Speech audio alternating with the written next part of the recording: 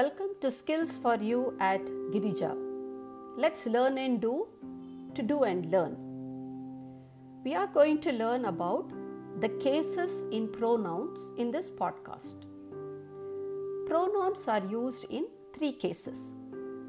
What is a case? A case refers to the form a noun or pronoun takes depending on its function in a sentence. English pronouns have 3 cases: subjective case, objective case, and possessive case. Let's take a look at the first case.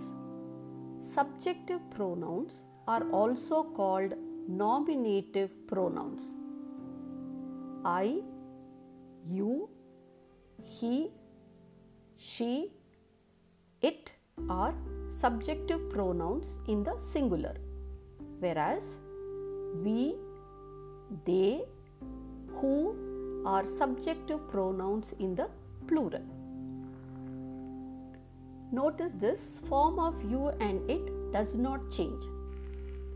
A subjective pronoun acts as a subject in a sentence. Let's take a look at some examples. I have a big cream bowl. You have some cookies. She has a cake. The subjective pronouns in the singular are I, you, she. We could have a party. Who should be invited? They could come too. The subjective pronouns in the plural are we, who, they. Few more examples.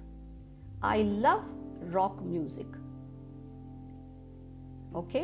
She is the hostess of the party. They are meeting us at the theatre. Now let's move on to the second case. The second case is called the objective case. The objective case pronouns are me, you, him, her, it in the singular, us, them, and whom in the plural. Here again, remember, you and it does not change. The objective case is used when something is being done to someone or given to someone. Here are some examples for us to understand this clearly. Give the chocolate to me, please. The objective case is me. Give the chocolate to me. Me is singular. Give the chocolate to me, please. Why should I give it to you? You could give it to her instead. Please share it with all of us. Do we have to share it with them? Note here, me, I, you, her are singular and us, we, them are plural pronouns, and we are looking at the second case, the objective case. Moving on, the third case is called the possessive pronouns. There are 2 types of possessive pronouns. The first type is used with nouns my, your, his, her, which are in the singular, and its, their are in the plural.